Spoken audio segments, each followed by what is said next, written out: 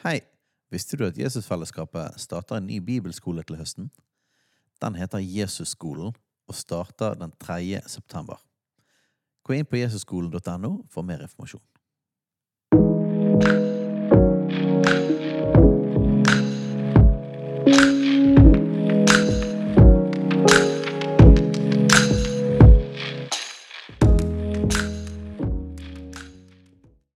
Hei alle sammen, og hjertelig velkommen til nok en episode av Hyrdepodden. Nå er vi faktisk live fra scenen i Evangeliekirken. Oi, oi, oi!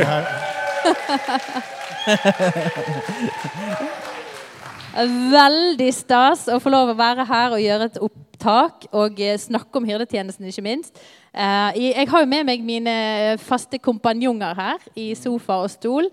Vil dere si hei til lytterne våre? Hallo, hallo. Hei, hei. God dag, god dag. God dag, god dag. Og vi er altså direkte inne fra konferansen vi har som heter Tjenestegavene. Og vi hadde jo siste episode vi snakket, så hadde vi Steiner på besøk, og vi gikk litt mer detaljert inn i hvorfor vi synes dette er viktig, og litt hyrdens tjeneste i det. Så gå gjerne tilbake, hvis ikke du har hørt denne episoden, gå gjerne og hør den, for den er veldig, veldig god introduksjon. Men i dag så skal vi snakke litt mer om hyrdetjenesten. Hva er det for noe, og hva er det ikke, og hvem kan være det, og hva er positiv, og hva er negativ ting, og ja, vi skal boltre oss rundt i dette her. Men først må vi begynne med det første. For vi lagde jo denne podcasten i høst 2023, for at vi ønsket å utruste forsamlingen vår, egentlig, Jesusfellesskapet, til og på en måte både dette med sjelesorg, veiledning og omsorgsarbeid.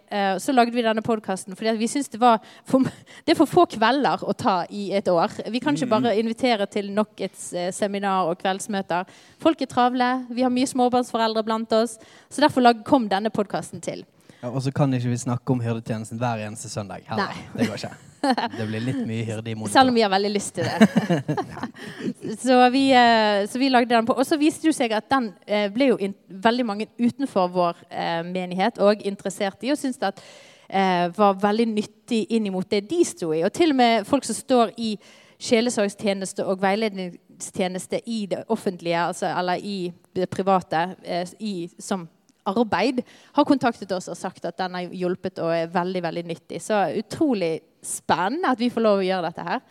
Og selv som en podcast-vant person, så synes jeg jo det er utrolig stas at dere tre får en mikrofon foran munnen og får tyte ut med all kunnskap som dere har. Så nå er liksom min del over. Nå har jeg introdusert. Nå skal vi høre hva dere har på hjertet. Ja, mye på hjertet du også, da. Ja. Jeg har litt på hjertet av og til. Det drypper ut av og til. Men først, så nå har vi liksom introdusert litt hvorfor vi har denne her podcasten. Har dere noe å legge til der, forresten, før vi går videre? Jeg har lyst til å si at den formen podcasten er i, den stemmer veldig godt med hvordan det vi driver med ble til. Fordi at det å gå og snakke med hverandre som et miljø, det har skapt det vi gjør mye. Og formidlingen da på samme måten at vi snakker sammen, det har jo mange gitt tilbakemelding om at det er på en måte en beskjed i seg selv. Stemmer ikke det? Jo da. Kan jo si, altså, foranledningen sånn helt konkret var jo at vi et års tid i menigheten så hadde vi noe som het disippelskolen. Og da hadde vi da undervisning og gruppesamtaler og sånn annenhver uke på kveld. Og da skulle jo alle vi da i staben og forskjellig komme med innspill til hvilke temaer vi burde ta med der. Og da spilte jo en del av oss litt mer hyrdete menneskene inn ganske mange temaer. Såpass mange temaer at Steiner sa vi kan ikke bare holde på med disse greiene her. Fordelen med å ha en hovedleder som ikke er først og fremst hyrde. Nei, så det må ut, og det må ut, og det må ut. Og da ble det liksom, ja, men når skal vi få tid til alt dette her da? Og derfor så ble denne podcasten. Så kan jeg også si litt sånn, ikke sant? Altså, hyrde, det står altså oversatt altså, i norske bibler. Altså, det latinske ordet for det er pastor. Det finner du også på spansk, ikke sant? Ja. El pastor. El pastor, ja. For eksempel, ja. Herren er min hyrde. Hva var det, Sverre? El señor es mi pastor. Altså, jeg er ikke spansk eller portugisisk, jeg ser bare sånn ut. Ja. Jeg har bare lært å si det, fordi folk tror jeg er det. Så, Så pastor betyr egentlig hyrde, og en av disse 5 tjenestegavene. Men i norsk kristelig virkelighet, I hvert fall i frikirkelig virkelighet, så betyr pastor alt. Du har alt fra vaskepastor til barnepastor, lovsangspastor, innredningspastor, interiørpastor, ja, you name it, altså møtevertpastor, bønnepastor, ja. Kaffepastor. Kaffepastor. Kaffepastor, ja, ikke minst. Tepastor Sverre. Så, ja. Og det blir veldig, veldig feil. Ja, det blir jo litt vannet ut, det som faktisk som meningen med det som hyrdetjenesten, og hva som egentlig meningen til. Men hva vil dere si da egentlig hyrdetjeneste? Altså jeg tenker jo at vi må vekk fra en forståelse av tjenestegavene. Steinar berørte dette godt i går, synes jeg. Vi må vekk fra en forståelse av tjenestegavene som at en hyrde en som skal først og fremst gi omsorg til folk, og veldig god på akkurat det. Vi må tenke at hvis tjenestegavene for å utruste de hellige til tjeneste, så betyr det at hyrdene skal være her for å hjelpe menigheten til å bli bedre på å elske mennesker, på å leve godt i familiene sine, på å hyrde mennesker, drive med sjelesorg, alle de tingene. I tillegg til at, som vi vet, for eksempel Svein, evangelist som vi så glad i, både ser mennesker frelst og utfridd, men også utruster mennesker til å vinne mennesker for Jesus selv. Selvsagt det begge deler, men en hyrde ikke bare en god sjelesorger. En hyrde skal være en som utruster, som skaper kultur, som gir et språk. Og jeg har tenkt på et eksempel på akkurat det, som vår venn Sverre. På grunn av Sverre i miljøet vårt gjennom mange, mange år nå, så har hans begrepsbruk blitt kultur hos oss. Ikke bare hos hyrdene, men hos Steinar og hos alle sammen. At den forståelsen for eksempel av rammene, som Sverre har tatt oss inn i som menighet kollektivt, har blitt et språk vi har forstått på grunn av at han har vært i sin tjeneste som hyrde. Så han har skapt kultur, som gjør at et bredt spekter av menigheten vår har en forståelse av hvordan ordningene skal se ut i familien, med mor og far, med bilder av Gud som far og så videre. Og det et sånt godt eksempel på hva vil det si når en hyrde utruster menigheten. Bare legge til det at kulturen, i den grad jeg har preget den har jo spredd seg ofte 1 til 1 også. Og 1 til 2. Eller ofte vi har sittet sammen med sjelesorg, eller vi har ofte fått lov å betjene folk i stab, eller på bibelskole, så har det spredd seg naturlig. Og du kan jo snakke til 100 mennesker på en gang, og så gjør det litt inntrykk. Hvis du kan snakke til 1 menneske på noe som virkelig angår smerte, eller noe vanskelig i livet, så gjør det mer inntrykk.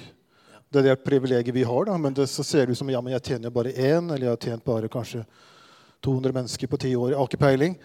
Men så får det spre seg på den måten, da. Og vi må ikke sitte på en plattform for å kunne prege hverandre.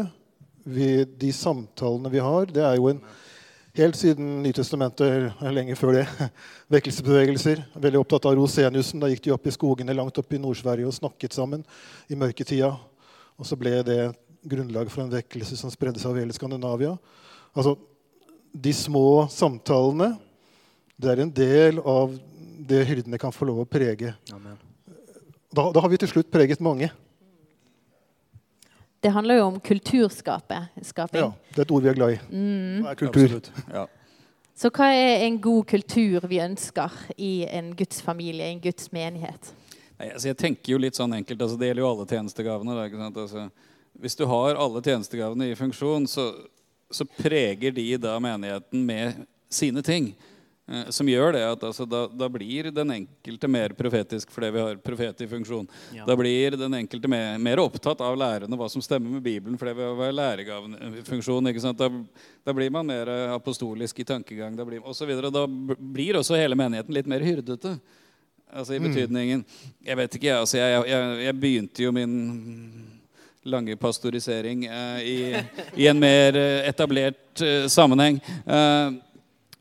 Og der var det jo altså sånn, altså, da var du pastoren, du var den ene ansatte, da skulle du egentlig gjøre og kunne absolutt alt, ikke sant? Inkludert at hvis noen tok med seg et eller annet ufrelst eller ukjent menneske på møte, så var det jo pastoren som skulle snakke med dem. For det var jo pastoren som var poenget, ikke sant? Altså, så jeg har sittet på kirkekaffe, hvor det sitter altså 3 forskjellige bord med mennesker som verker etter at pastoren skal komme og snakke med den de har tatt med seg, og ingen andre snakker med den, ikke sant? For det er jo pastoren som skal snakke, altså, og det blir så feil. Hvis poenget med hyrdetjenesten er å utruste de hellige, så må vi utruste de hellige da, til å være hyrder for hverandre. Kobla på den gode hyrde. Altså, ikke sant? Altså det, liksom... Og så har det noe med, ok, nå hopper jeg frem og tilbake, det er jeg flink til. Så har det noe med litt sånn der tankegang i menigheten også, ikke sant? Altså, pastoren og lederne er poenget, ikke sant?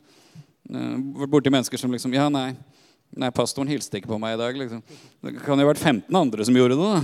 Men det har ikke noe å si, for hvis ikke pastoren hilste på meg, da var det en dårlig dag, da. Nå tror sikkert han at jeg lever i hemmelig synd, eller et eller annet sånt, eller er redd jeg er frafallende og vil ikke snakke med meg, ikke sant? Altså, jeg husker John Wimber hadde en historie på det. Han er jo en av mine forbilder og helter. Han fortalte om en mann som kom på kontoret hans og sa det at altså, han var jo pastor for en menighet med flere tusen medlemmer. Sånn.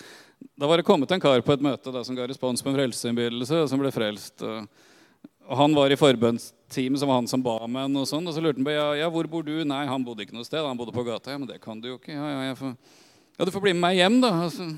Så var det med han hjem, og så hjelpe han litt, skaffe han noen klær og sånne ting. Og så etter hvert så greide han å skaffe han en jobb. Og så sier denne mannen til John Wimber, etter at han har holdt på med å følge opp denne karen her en stund, og så, jeg synes menigheten burde hjelpe denne mannen her. Og da smilte John Wimber og sa, jeg trodde det var det menigheten hadde gjort hele tiden. Ja. Altså, for menigheten er ikke pastoren.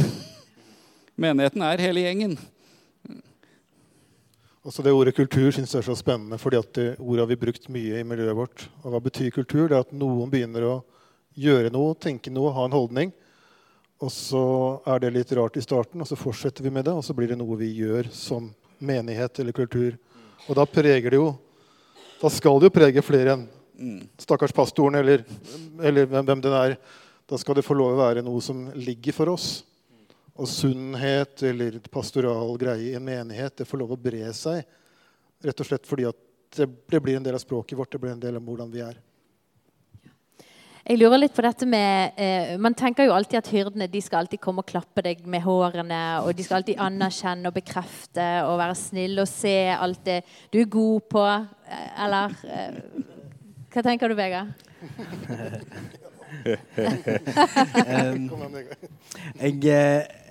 Jeg synes det er så nydelig at Jesus blir kalt overhyrden i 1. Peters brev, når overhyrden kommer tilbake. Overhyrden er han som ikke løpte etter den rike unge mann, for eksempel. Lot han gå. Overhyrden er også han som kastet bordene i tempelet og sa at dette er et bønnshus, dette skal ikke være et hus for kjøp og salg. Det er klart at Jesus har i seg alle tjenestegavene. Vi tror det. Han er den ypperste tjenestegaven. Og tjenestegavene skal belyse de ulike sidene ved Jesus. Men denne myten om at alle hyrder skal være så koselige, det er en farlig myte da. Ja. Fordi at vi står i fare for at i omsorgen vår til mennesker skal ta så hensyn til følelsene, for vi skal være så snille, at vi ikke virkelig hjelper de ut i frihet, for eksempel. Da har vi et gigaproblem. Ja. Da gjør ikke hyrden jobben sin, for hvis hyrden skal beskytte flokken fra ulvene, eller hva det skal være, om det er ulvene inni de eller på utsiden. Hvis vi bare går og passer på de og tar hensyn til alle følelsene hele tiden, og skal klappe på de og være snille med de konstant, så hjelper ikke vi mennesker ut i frihet, og da gjør ikke vi jobben vår som hyrder. Så at vi må ut av det tankesettet at hyrden skal bare være snill. Nei, meg og Sverre, vi snakker ofte om dette her, hvor konfronterende og tydelig vi er i samtalerommet. For hva er det vi har blitt gitt som hyrder? Jo, vi har blitt gitt dette, at hvis Steinar og meg sier det samme budskapet ut, så kan folk føle seg forkastet av Steinar, men så kan de kjenne seg elsket hvis jeg sier det. Helt den samme tingen. Den tydeligheten og varmen som man kan få i konfrontasjon for en hyrde, er en sånn nøkkel da. Til at man i det samtalerommet med kjærlighet og med forståelse og empati kan være knalltydelige og tøffe og konfronterende for at mennesker kan bli løst ut i frihet. Det er det som er poenget med dette. Ikke at vi skal være snille og grei. Skjønner du gjerne det også, men ja. Vi har vel måttet fri oss fra det bildet av oss, eller et bilde av oss selv, at vi er så snille og myke og bløte. Fordi at det høres kanskje bløtt ut eller snilt ut, men jeg er litt sånn overrasket jeg av og til over i all verden. Hva har jeg kunnet si på rett tidspunkt? Og vi har det privilegiet at vi faktisk kan gå inn på et sted hvor det mulig da, å konfrontere ting på en måte som når inn. Og det ikke mål at det skal skramle mest. Målet at det skal faktisk nå inn. Men det blir på en annen måte da, for at vi har kanskje ikke det språket som gjør at vi kan stå på en talerstol og være kjempetydelig, for det også viktig. Men denne måten å konfrontere på, den også, så har vi fått litt sånn humor da, om at vi får jo høre at vi ikke så snille alltid. Nei. Ikke sant? Og vi kanskje mer utålmodige, for vi faktisk ikke utålmodige, men vi faktisk nødt til å sette grenser. Vi nødt til å være tydelige for å kunne overleve tjenesten vår. Fordi det såpass nær på oss at vi tjener med et ganske skjørt, eller ganske sånn sårbar del av oss. Da må vi være tydelige. Kan du bare få ta den litt videre? Hvordan tenker du rundt det med... En ting man veldig nær, og man veldig... man går tett med folk i samtalerommene, men så møtes man jo i familieselskapene og settingene, i kirkekaffen, og så blir det litt sånn... Hvordan har man disse gode grensene da? Har du... meg og deg, vi har jobbet litt med å hjelpe hverandre og ha noen gode tanker på det. Men kan du si noe godt om det, Sverre? Jeg snakket med en psykolog som var nesten litt sånn himmelbedåten, som det heter på bergensk, over at vi kunne tjene mennesker så dypt, og så ser de på søndag. Og vi bare nødt til å gi oss selv rom, og den vi snakker med rom. Og veldig tydelig så ofte, skal jeg gå langt inn, så må jeg også kunne gå langt ut, uten at det noe uvennlig. Men jeg kan ha hatt en dyp tårevåt samtale med en person, og så ser jeg den personen på søndag, og så kan jeg nikke til den personen og markere, ok, nå kan vi ha litt avstand, ikke fordi jeg ikke vil snakke med deg, men for både du og jeg trenger litt den avstanden, at det sunt, og det godt. Og når vi tjener som familie sammen, da, for det jo nesten familie, alle kristne vi tjener jo egentlig familie, så vi faktisk nødt til å kjenne våre grenser. Enda bedre, vi kommer ikke utenom det med noen sånne forskrifter og regler og papirer, også fordi at det organisk. Og det utfordringen, men det også privilegiet da. Og det å eie sine egne grenser, eie seg selv, eie sin intimitet, eie sine sår, det nesten en forutsetning. Og det ikke noe som stopper. Jeg må hele tiden eie meg selv. Det hele tiden en utfordring. Vi tjener med livene våre, og som menighet sammen så blir det veldig tydelig. Det nytter ikke å hoppe over den. Det kan ikke liksom forsvinne i en eller annen form. Jeg vet ikke om det var svar, var ikke det praktisk. Og det så viktig og godt at dette blir sagt ut, fordi at vi har jobbet hardt med det, og gjerne folk tenker ikke over det, og folk synes kanskje sånne ting vanskelig, og derfor synes jeg det bare fint at det blir artikulert, altså at det blir satt ord på. At grenser sunt, det godt, det ikke for å være slemme, men det rett og slett, vi må operere i en sånn veldig tosidet relasjon nesten da. Og så vi forskjellige. Fredrik, jeg har en enorm evne til å hilse på alle, og gi de fleste en klem, liksom. Og det setter jeg veldig høyt. Jeg mottar det jo selv.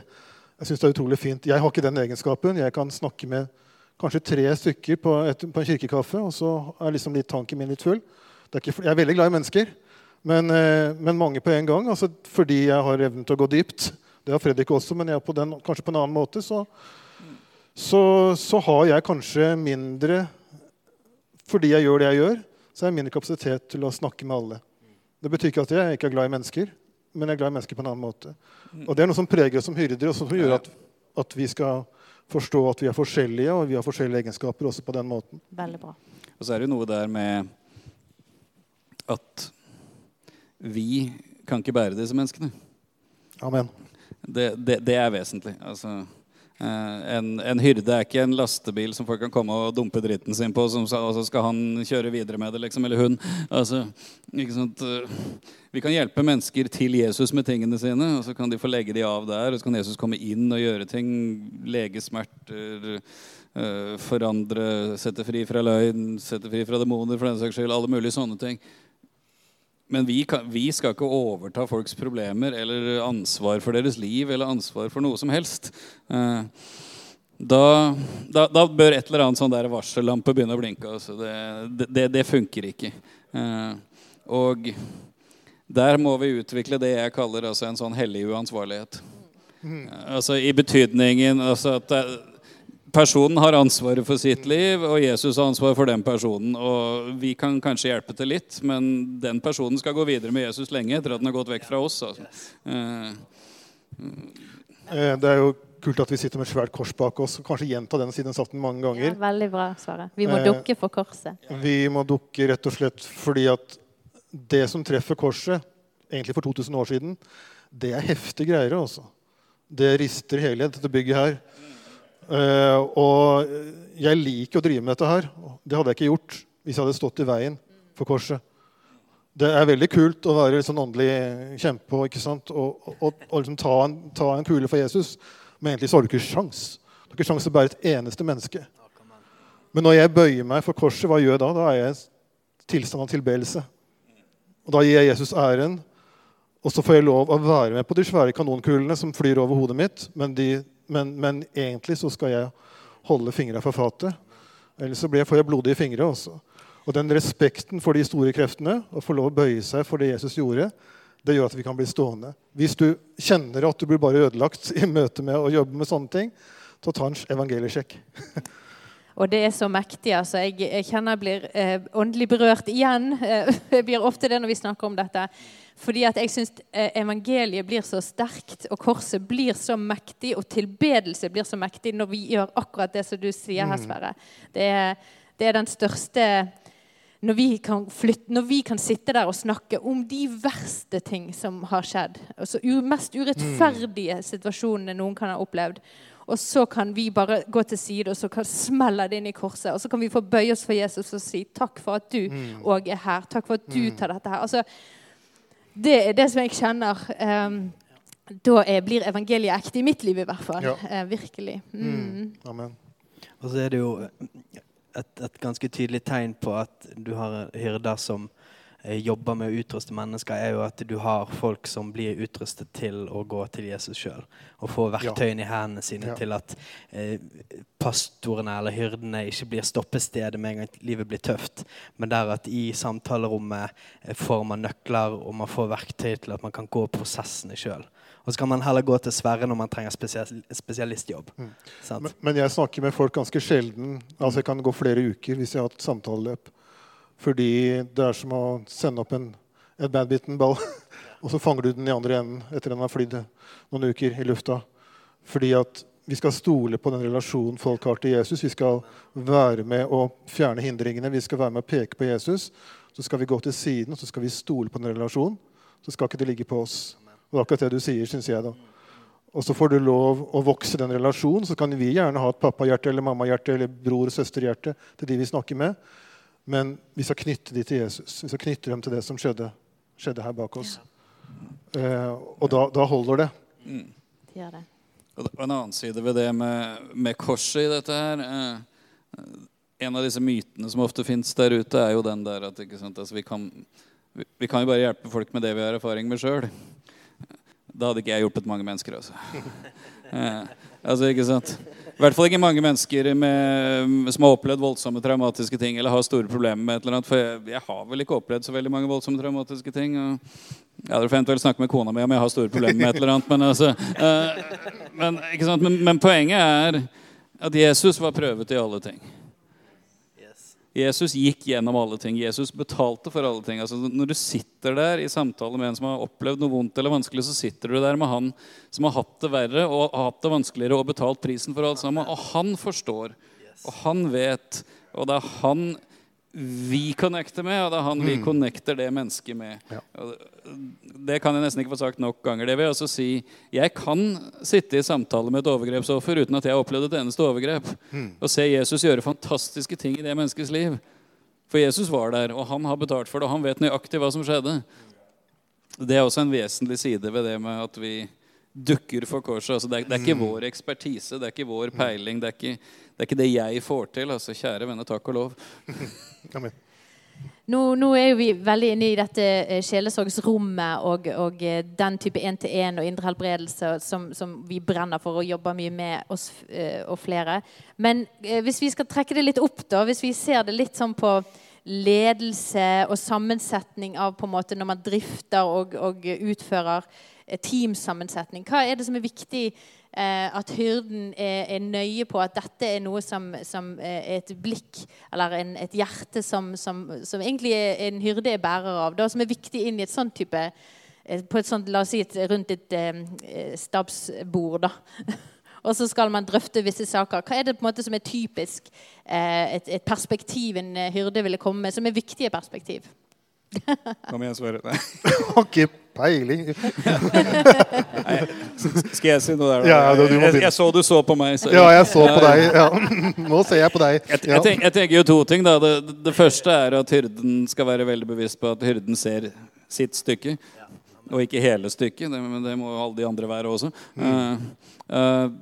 Og så tenker jeg jo det at altså, en av hyrdens viktigste oppgaver i et team er jo, altså i et team så bør man jo ha noen som er visjonære.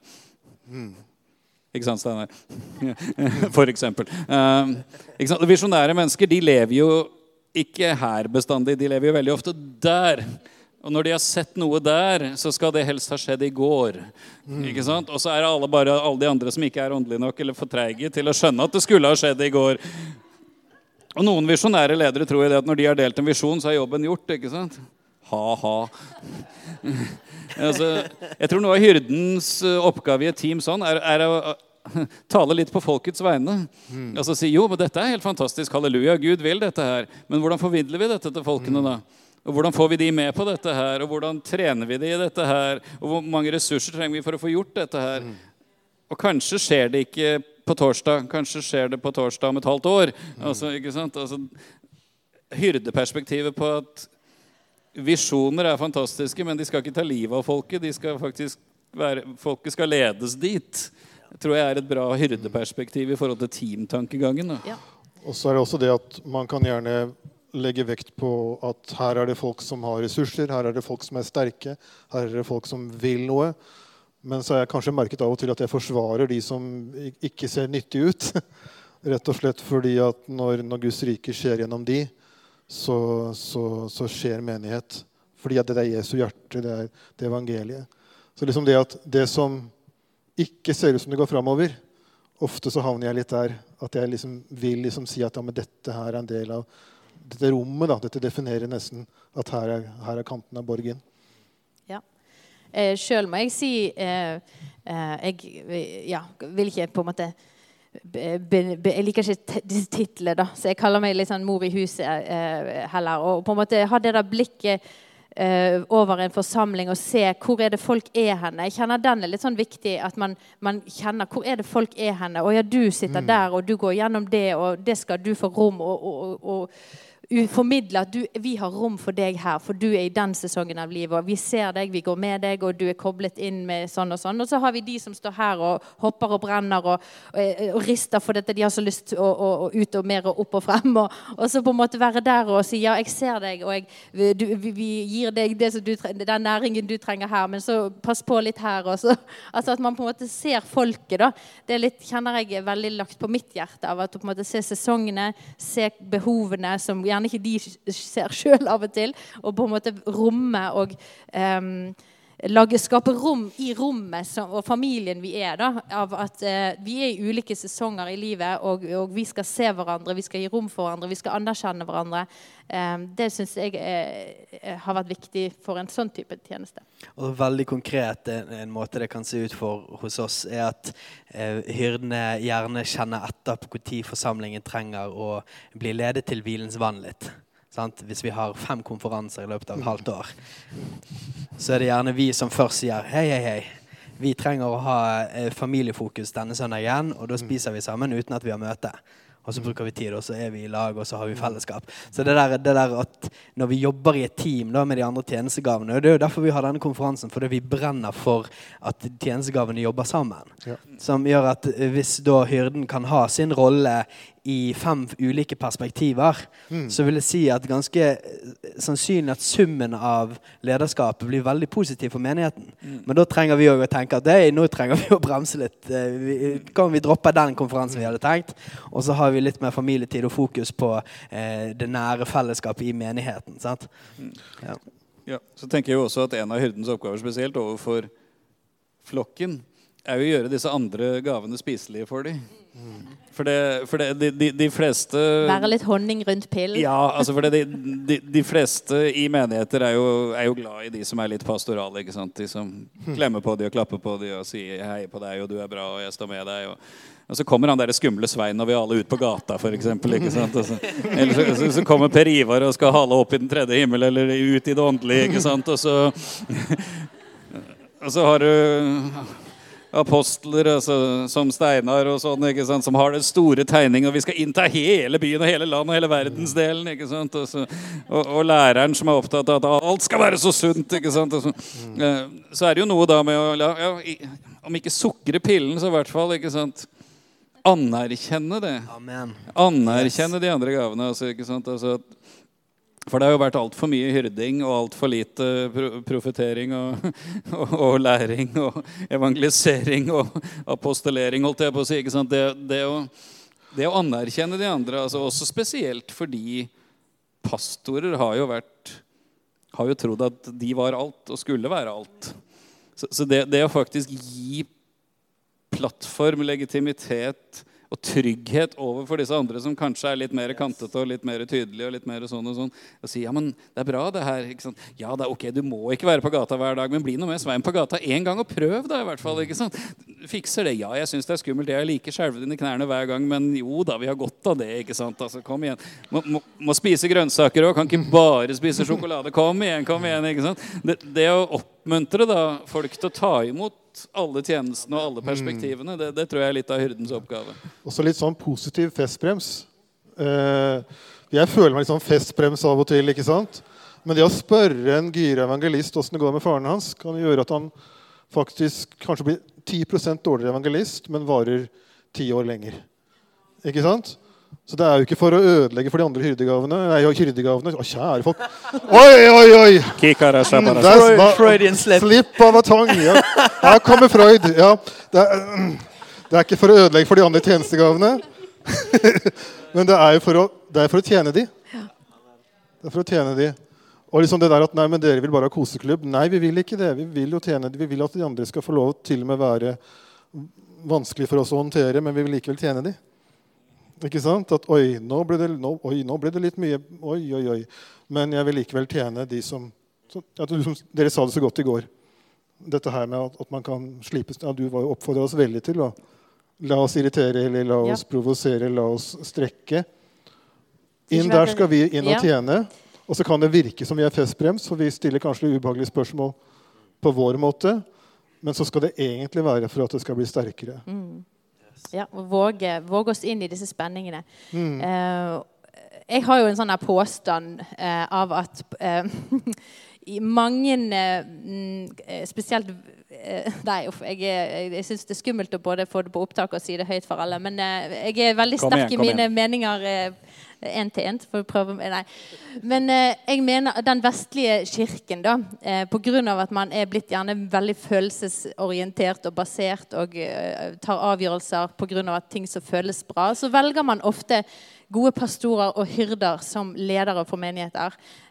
Og hva altså konsekvensen av det blir jo at man leder flokker som har det godt, men som ikke som gjerne, og da det vil frem til da, i dette med ulv i fåreklær, og så blir man redd da, fordi at man så ledet ut av mennesker, og man har så lyst til å verne om flokken, og man har liksom jobbet hardt, og det blod, svette, tårer noen ganger. Vi gir livet vårt av og til, ikke på den måten Jesus gjorde, men vi går jo to mil lengre ofte med folk, sant? Og så vil vi verne disse her som vi har gitt så mye for. Og en forelder vet jo mye om hvordan den der kjærligheten i offer kjennes ut. Sant? At barna, det jo de mest fantastiske skattene vi har. Det en sånn intens velsignelse, som Daniel Sæbjørnsen pleier å si. Men vi gir jo virkelig livet vårt, og vi av og til nesten utsletter oss selv for å på en måte møte disse behovene og fostre disse barna opp. Og i den da, så kan vi plutselig får litt sånn skjev, for vi ser litt avgrenset, og det veldig riktig at vi ser vår side av saken, og den gjør vi godt. Men så plutselig så ser vi at det kommer kanskje noe som truer forsamlingen, for de stikker, og de sårer, og de utfordrer, og de sier ting som noen som du har jobbet med i mange år, blir veldig såret av, og vil ikke komme neste søndag, fordi at det var noen som sa noe som var litt sånn på kanten, sant? Og så kan på en måte ledere bli litt sånn, ikke invitere til det rommet hvor man inviterer inn folk som annerledes. Da. Skjønner dere hvor jeg vil? Og da har menigheten blitt frarøvet noe, som jeg synes vi savner dette som vi snakker om denne helgen. Da. Denne bredden, denne på en måte hele evangeliet med hele Kristus. Og det synes jeg er fryktelig feil, at det har blitt sånn at og der må man på en måte anerkjenne noe. Jeg kjenner bare behovet for å anerkjenne fra denne type hjerte da, at vi har frarøvet menigheten. Jeg skal ikke ta ansvar for alle ledere opp gjennom historien, men jeg kjenner på at vi på en plass nå i kirken i Norge i dag, og i Vesten, som blir ledet av fantastiske hyrdeledere, men man trenger å stå på laget med andre for å få inn dette her. At det ikke blir sånn dødehav hvor man bare svømmer rundt i sin egen self-pity, og man skal ha det så godt sammen. Men man trenger friskt liv inn, og friskt vann som renner ut, og vi virkelig er med å prege verden og samfunnet. Så der kjenner jeg meg utfordret. Og for det er jo et sånt bilde med vi var inne på i siste episode da, dette med at vi kan av og til tro at en profet som kommer inn i forsamlingen som en ulv som vil komme inn i saueflokken og ta en sau med seg ut og slakte han. Men det er jo reelle følelser, og det tror jeg vi må bare anerkjenne at sånn oppleves det av og til, at når vi har vernet om en flokk og virkelig gitt liven vår, som vi av og til kan oppleve, så kan det kjennes litt så brutalt ut da. Og at vi setter øynene i disse ulvene som vi tror er ulver, i vårt litt sånn her tilsløret åpenbaring. Og det er ikke greit at vi gjør, og der må vi rett og slett be om nåde da, til å se og anerkjenne mer. Jeg har litt lyst til å si at det er ikke hyrden på rett sted. Ja. Det er ikke hyrden som har det godt en gang. Det er ikke sånn, altså, det du beskriver nå er ikke hvis bare hyrden får være ekstra hyrde, så kommer man til å hive ut alt som er skremmende for han. Det er ikke noe godt sted for en hyrde å være, fordi at jeg vil ikke være en sånn hyrde. Nei. Og blir jeg en sånn hyrde, så vil jeg ha tilsnakk, holdt på å si. Altså, jeg vil at vi skal få lov å, som sagt, men at det skjer er greit, men det er ikke sånn at hvis hyrdene bare får plass, så gjør de dette. Nei, det er hyrde på feil sted, mener jeg. Ja. Jeg vil gå så langt som til å si at jeg tror i utgangspunktet de fleste menigheter ikke skal ledes av en hyrde. Hilsen en hyrde. Ja. Tenk på det. Tenk på det. Tygg litt på den. Fordi det blir feil. Jeg tror ikke det skal være sånn. Altså, jeg tror absolutt at et apostolisk lederskap bør inneholde opp til flere hyrder. Jeg tror absolutt at de fleste apostler må ha en viss hyrdeside ved seg, og ellers kan de jo ikke ha omsorg for disse lederne som de skal stå i relasjon til. Men jeg tror det å sette hyrden på feil plass, at hyrden skal være liksom øverste leder. Ja. For mange år siden opplevde jeg Gud sa en ting til meg som for meg var veldig befriende. Det kan kanskje høres fornærmende ut for noen andre, men jeg opplevde at Gud sa til meg en gang at det er mye bedre å være en god nummer 2 enn en dårlig nummer 1. Og det er et poeng, for alle kan ikke være den fremste, og alle skal ikke være den fremste. Nå snakker jeg ikke om verdi eller førsteplass på seierspallen, men det å gå i spissen. Ikke sant? For det er en ting som preger de som går i spissen, er jo de får jo fryktelig mye slag også, da. Og hyrder er veldig mye bedre på å hjelpe andre med å lege deres slag enn de er på å ta imot slag selv. Altså, det er skadelig for hyrder, det. Altså. Det er liksom, det blir omtrent som å sende noen med... Ikke sant? Altså, først i striden med stortromme, ikke sant? Altså, i stedet for kanon, holdt jeg på å si. Altså, det blir feil person på feil sted, og det er skadelig både for hyrden og for menigheten, etter min mening. Ja. Rett og slett. Nei, så det var godt vi fikk ryddet litt i den, og jeg synes det er også viktig å få bare talt ut i dette fellesskapet her, hvor vi ønsker å bygge en kultur av at disse menneskene som ofte er likt best ut av folk, og det er bare, man er gjerne skrudd sammen litt sånn, jeg husker han her, Danny Silky Redding, han kan jo, det er jo litt sånn, han kan si de mest konfronterende og strenge tingene fra scenen, men du, sånn som du sier, Vegard, du opplever deg så elsket og sett, og det bare treffer så veldig, for det er bare noe med en gave man har fått.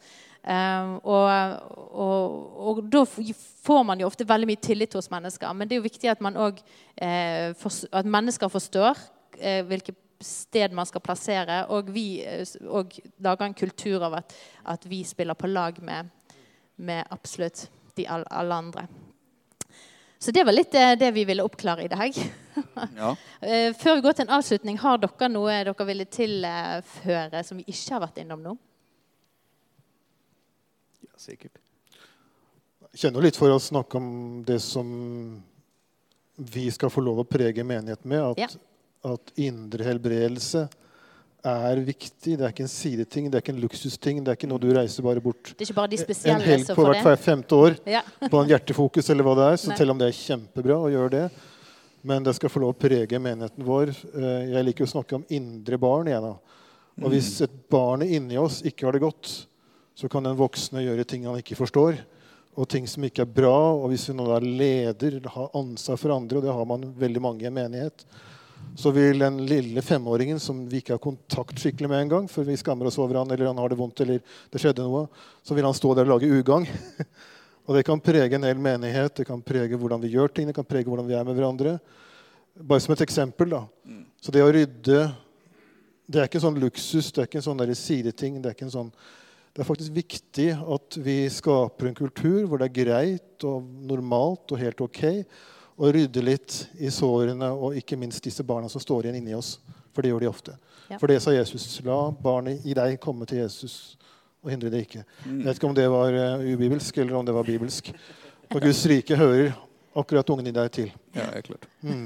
Så har jeg også lyst til å si det, altså, en annen ting som hyrdetjenesten også er til for, er at hyrdetjenesten er også til for disse andre tjenestegavene da. Fordi de får en del sår og slag og sånne ting. Oh, yes. Og da kan man trenge en prat med Sverre, for jeg har ikke tid. Ja. Oi. Jeg har ikke kø. Nei da, det var ikke det som var poenget. Men da kan man, altså, jeg tror i den motsatte siden, fordi hyrdene har tatt alt for stor plass i Guds forsamling, så har jo da de fleste av de andre tjenestegavene blitt sånne solospillere som er ute og kjører alene, ikke sant? Og som derfor blir stående alene. Og som derfor, hvem skal de gå til da, når de har fått nok sår og slag, og hvem skal de gå til når det dukker opp et traume fra barndommen som de aldri hadde tenkt på, du skal ha møtekampanje for 1500 mennesker om 2 dager. Altså, ikke sant? Men jeg kan jo ikke gå til en eller annen pastor. Jeg er jo apostel eller profet eller evangelist eller lærer. Jeg trenger jo ikke disse her forferdelige hyrdene, disse saueklapperne, ikke sant? Altså, men jeg tror jo hyrdene skal få lov å bidra med det de er gode på, også overfor de andre tjenestegavene, på samme måten som de andre tjenestegavene bidrar med det de er gode på overfor hverandre også. Altså, si det på en litt annen måte da. Altså, hvis du har verdens beste og fineste og flotteste bil, nå snakker jeg til mannfolkene her først og fremst sikkert, men ikke sant, så kan jo det være verdens flotteste og fineste og fungerende bil, men hvis du ikke har den på service på 5 år, da blir det dårlige greier.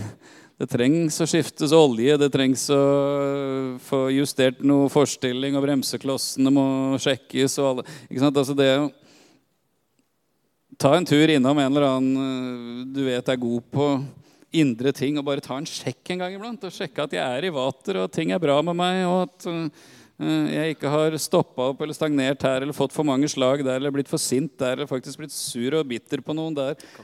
Altså, ta en tur på service, altså, rett og slett. Og det hører du sier da, at vi sier at vekkelse begynner med Guds folk, men indre helbredelse og de tingene der, viktig at ledere nesten tar imot det først.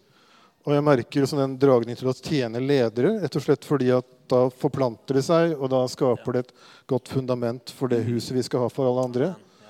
Så, og det er ikke ydmykende, det er ikke feil av noen som for andre menigheter gjerne sagt til meg, og jeg som er leder kommer hit, og oi, nei, men da da får jeg tillit til deg, sier jeg da.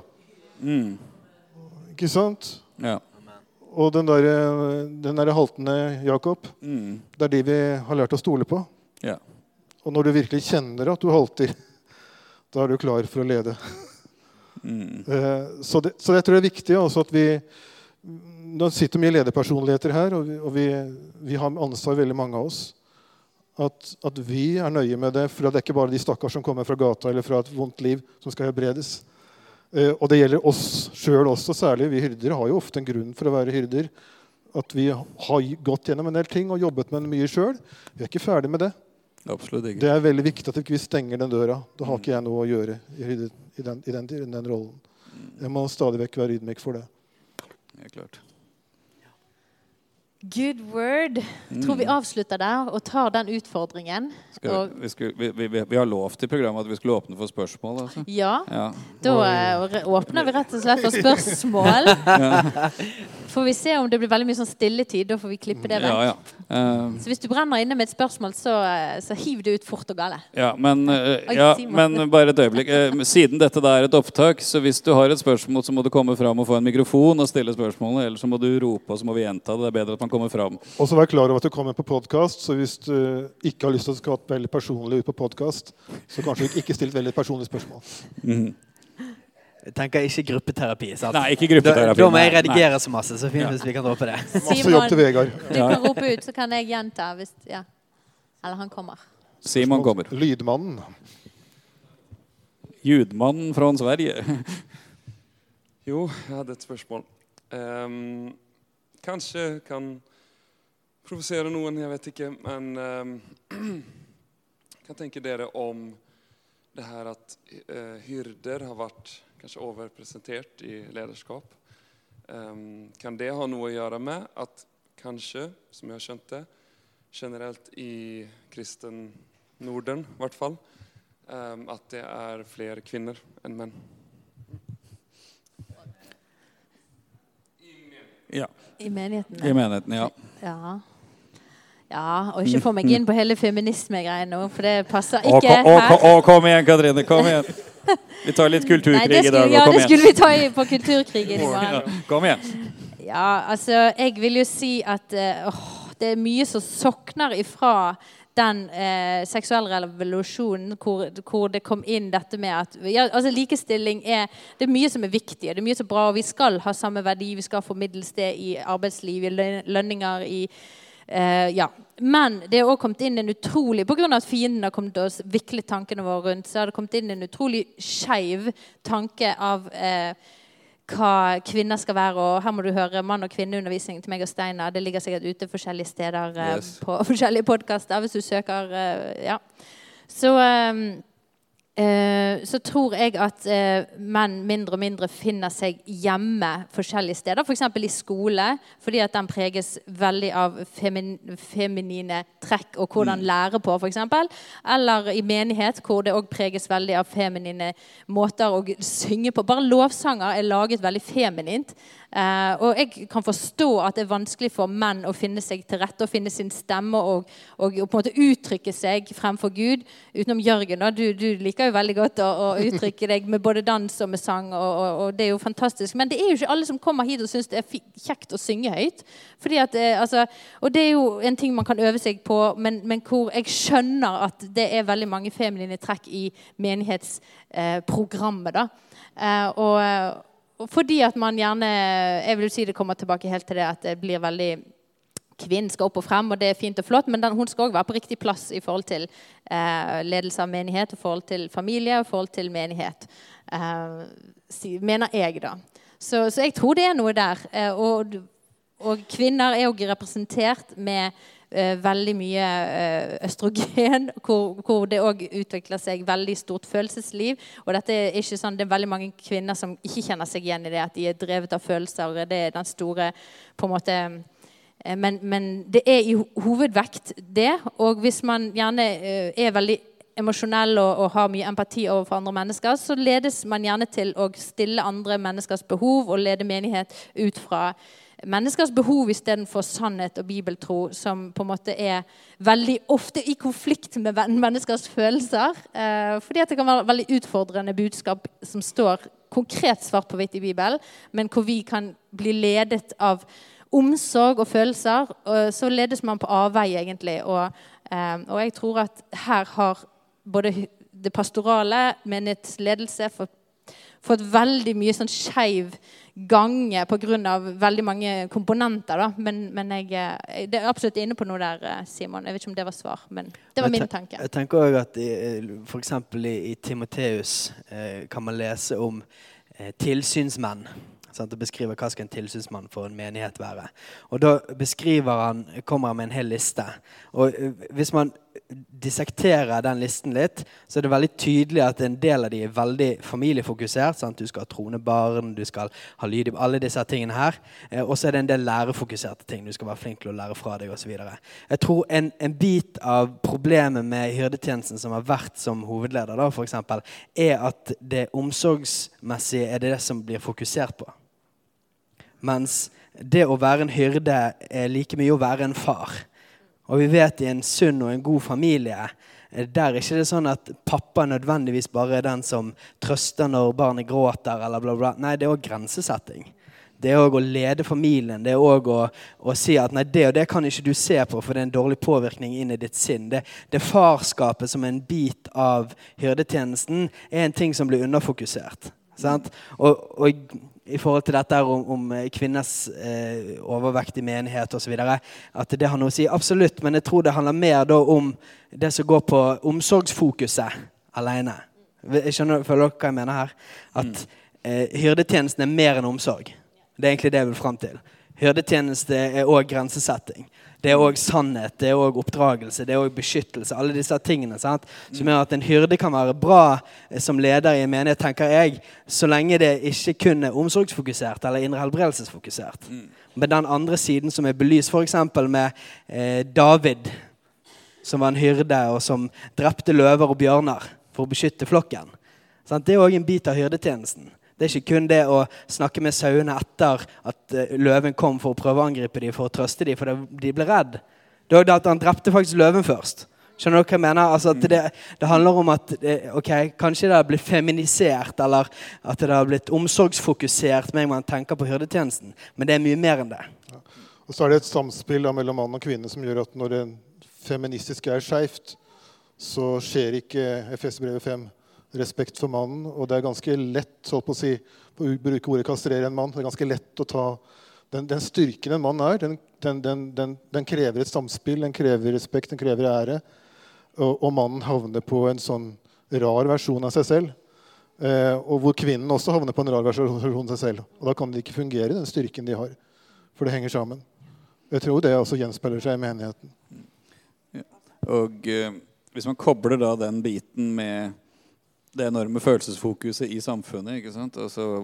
Så får man jo da pastorale ledere som mer opptatt av å bekrefte og anerkjenne folks følelser enn noe annet, kan du si. Men det ikke en bibelsk hyrdetjeneste, altså. Absolutt ikke. Altså, man skal lede folk til hvilens vann, de skal få lov å ligge I grønne enger, men det må jo være Guds enger da, det må være Guds vann, det skal ikke være et hvilket som helst eng eller et hvilket som helst vann, altså, ikke sant? Herren leder meg ikke til han lar meg ikke ligge på en parkeringsplass og drikke kloakk, ikke sant? Altså, det liksom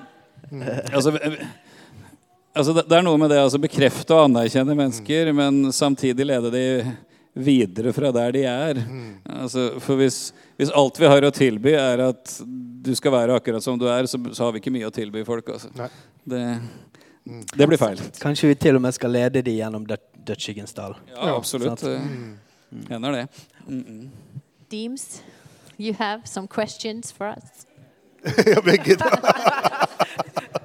Vi har nesten samme spørsmål. Jeg vil høre litt hva dere tenker med koblingen med det noen tjenestegave som innom de samme, for eksempel profettjenesten, ofte det her med indre helbredelse og frihet, men også evangelisterne, sånn kraftgjerninger og utfrielser og sånne ting. Og liksom koblingen, kanskje samarbeid også, og hvordan man gjør det. Og på en måte, når skal man ha samtale med folk i 6 måneder, og når skal man tilkalle evangelister for å bare kaste noe ut, og ja, litt sånn. Jeg tenkte faktisk på akkurat noen i nærheten av det samme.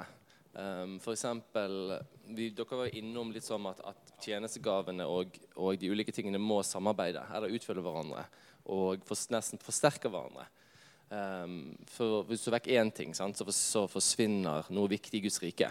For å ta hyrdetjenesten, hvis hyrden ikke har en sunn lærer som balanserer, så blir han liksom liberalteolog basert som endrer tro og livssyn og lære basert på følelser, sant?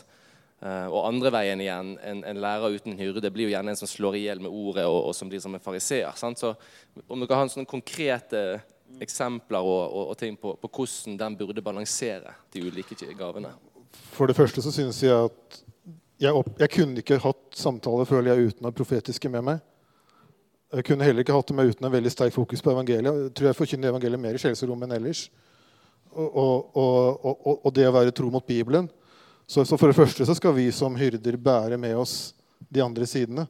Hvis ikke, jeg kan ikke noe frikort til å bare legge vekk Bibelen eller evangeliet, eller uten evangeliet. Hva har jeg da liksom å være med å låse opp? Og det profetiske skal få lov å være en del av det. Jeg sitter ikke og ikke vet og ikke ser noen ting. Jeg sitter ikke bare med menneskelige øyne. Jeg får lov å se. Jeg får lov å få en tråd av Den hellige ånd. Være bevisst. La Den hellige ånd få lov å legge seg over oss før vi begynner å snakke, for eksempel.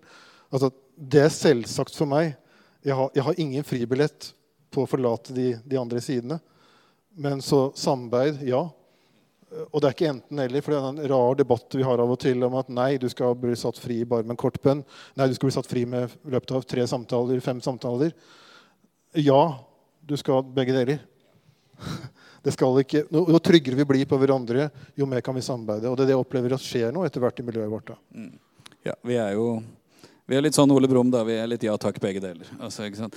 Og der tror jeg også, for å ta din side, Rebecca, ikke sant? Altså, jeg tenker jo at hvis man har en samtaleprosess med noen, så la det gå litt tid mellom hver gang man har en samtale, sånn at Gud får jobb og personen får fordøye og prosessere det man har vært igjennom og sånne ting. Og så stoler jeg også da på at så kommer personen på et møte da, og så går det frem til forbund, og der er det en som får et ord, eller en som da hiver ut et eller annet, eller sånne ting, og så henger det sammen, ikke sant? Altså, jeg tror også det at stole på da at Gud vet hvordan å håndtere folk da.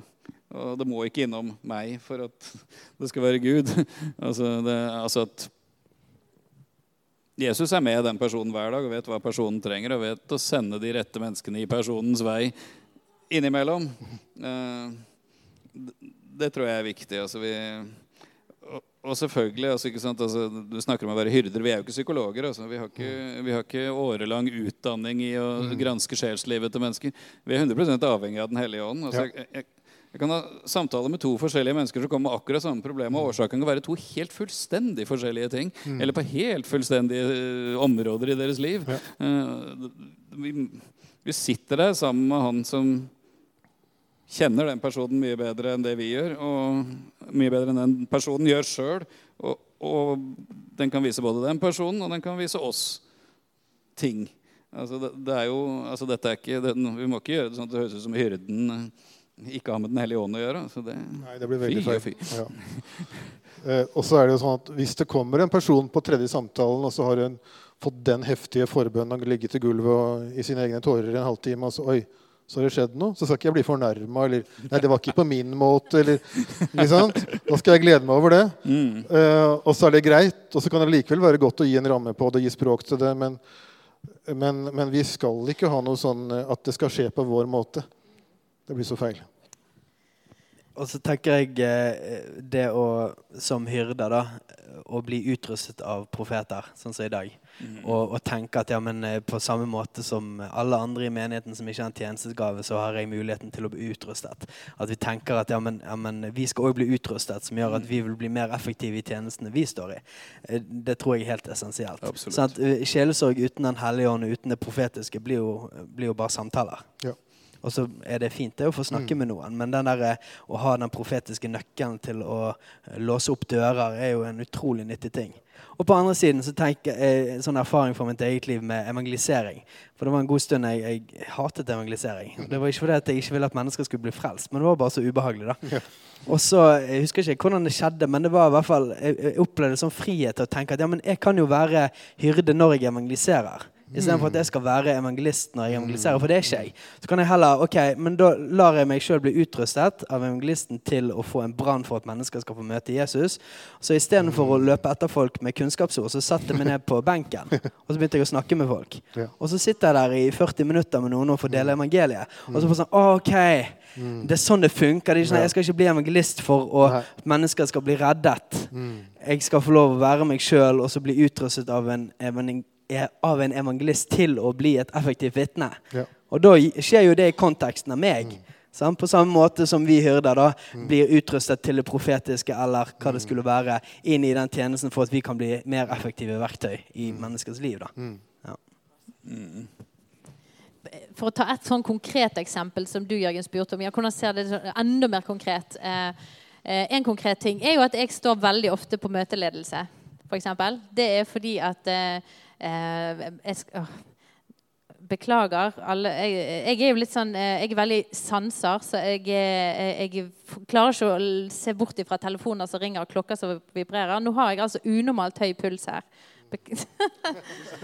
Jeg så giret. Det utrolig irriterende å få beskjed om hver gang du har unormalt høy puls. Beklager alle sammen. Det ikke hver dag du har Hyrdepodden live heller da, så det ikke rart om det unormalt. Det virker veldig rolig. Ja. Men for eksempel, vi har opplevd at Steinar har på en måte kjent veldig sånn byrden av et tungt og heavy tema han har måttet formidle. Litt sånn der, dette gruer jeg meg til å si, for dette kan være litt tøft, og nå må jeg tre inn i noen sko som han vet kan være vondt for forsamlingen å høre da. Og da jeg veldig bevisst på at men da kommer jeg alltid etterpå og sier et eller annet, eller ber en bønn som på en måte blir litt honningen og svelle pill med, sant? At vi må utfylle hverandre på den måten at jeg åpner et møte og slutter et møte for at det som skjer i møtet innrammet av et moderlig blikk da. Ja. Så det en veldig sånn konkret måte vi har valgt å gjøre det på, og jeg tar min på en måte oppgave veldig seriøst på det da. Men det har ikke plata fra meg da, men Ekteparet Lofnes et eksempel på hvordan tjenestegavene skal kunne utfylle hverandre og fungere godt sammen. Yes. Så jeg synes det demonstrert så godt midt i menigheten akkurat det der. Ja. Ja. Og så hvis det... Linda veldig ivrig på å skulle stille et spørsmål her. Ja, come on! Kom igjen, Linda. Kom igjen. Hiv i vei. Og egentlig så jeg har ikke noe spørsmål. Men det her så ufattelig bra. Fordi at når vi får forståelse for hverandre og for de forskjellige tjenestegavene, så skal ikke du måtte hoppe inn og dekke over og være honningen hele veien. For da skal vi ha forståelse. Fordi at uten apostel så vil vi bli værende i Sinsenkrysset. Da går det bare rundt. Vi må ha visionæren som drar oss fremover. Og så, håper jeg for en god del år siden, så var jeg på et sånn hånd i hanskekurs. Og det tenkte jeg på når du satt her tidligere. For der var det på ene siden, så hvis du hadde barmhjertighetens gave, så var det sånn, det kunne du gjenkjenne. Men så skulle du være obs på, og det var enda mer lærerikt det, hva du måtte være obs på. Da stod det at du måtte være forsiktig, så ikke du stod i veien for hva Gud ville gjøre. Og det prøvde du å si noe om her tidligere i dag. Men det her så bra. Fordi at vi skal for det om noen direkte, det skal vi tåle. Det skal vi tåle. Da får vi heller gå og så få noe sjelesorg og få opp det der små trollet eller småbarnet der. Sant? Halleluja, for vi skal være hele og oppreist og tåle direkte tale. Hvis det ikke så, hvordan? Ja, men det her Guri land så vidunderlig. Og så det her jo bare fryd, altså. Jeg har ikke opplevd noe sånt da den gangen det hånd i hanske med Arild og Lotta Svartdal. Det var her i Evangeliekirken. Ja, knallbra. Men dette, altså. For det bare de der session vidunderlig med profeten. Og så kan en skjønne det, og hvorfor ting har vært som det har vært i årevis. fordi at den har ikke passet inn, liksom. Ja. Sant? Come on, Halleluja. så bra. Herlig. Takk, Linda. Nei, godt sagt, altså. Vi skal gå til en avrunding. Nå har vi holdt på over timen. Oi. Men jeg hadde et eksempel til, bare for å avslutte, hvordan konkret det kan se ut. Hvis, for eksempel, det skjer noe voldsomt på et offentlig møte som kan være litt åndelig voldsomt, så jo det fantastisk, fordi at vi tar imot det som Gud gjør, og vi rommer det, men så det folk som kan bli urolige, folk skjønner ikke helt hva som foregår, og det som vi har opplevd og erfart, at med en gang noe sånt skjer, så reiser hyrdene seg. Og det så fantastisk. Unnskyld. Jeg kan ikke snakke en eneste podcast eller noe uten å gråte litt, men jeg synes det så sterkt. Jeg ventet på noe. Det kom veldig sent I dag. Det var lenge nå også. Ja. Jeg gråt litt med korset også. Ok, greit. Du skal få det. Men det å se hvordan noen da, som på en måte har denne gaven så sterkt I seg, bare momentant på ballen, når de ser at oi, nå det noe som skjer I forsamlingen, nå det noen urolige hjerter her, de løper til situasjonen, for at de kjenner at liksom, de så på ballen, og jeg synes det så mektig å se forsamlingen virke på den måten, at det, liksom, her skjer det fantastiske ting, folk blir satt fri, det brøles og hyles, og det masse herlig som skjer. Folk blir litt urolig. Hva det som skjer? Og så det liksom tjenestegavene på plass da. Og det ingenting som bedre enn det. Og liksom det også å se I ettermøtet, så går folk inn I kall og gaver, og folk går og profeterer over hverandre, folk går og betjener hverandre, folk går og ser og løfter opp og drar ut kall I hverandre. Altså det sånn vi ser mer og mer I forsamlingen vår, og jeg elsker det å se hvordan folk betjener hverandre, utrøster hverandre og anerkjenner hverandre. Så mer ut av det, altså. Amen. Halleluja. Halleluja. Jeg tror vi må si oss fornøyd med det. Tusen takk for at dere som lyttet på. Ja. Takk til alle som var her I rommet og spørsmål. Takk til dere, mine skjønne venner. Takk til deg, Cathrine. Så sier vi bare til de som lytter på, vi høres I neste episode. Ja. Vi snakkes. Vi snakkes. Hei alle sammen, det Cathrine og Steinar Lofnes her. Vi hovedledere for Jesusfellesskapet. Så kjekt du har lyttet til denne podcasten. Har du forresten hørt noen av de andre podcastene våre? Ukens tale, Disippelskolen, Hyrdepodden, Kulturkrigen og Mammas hjerte. Du finner disse podcastene på Spotify, Apple Podcaster og på nettsiden vår jesusfellesskapet.no.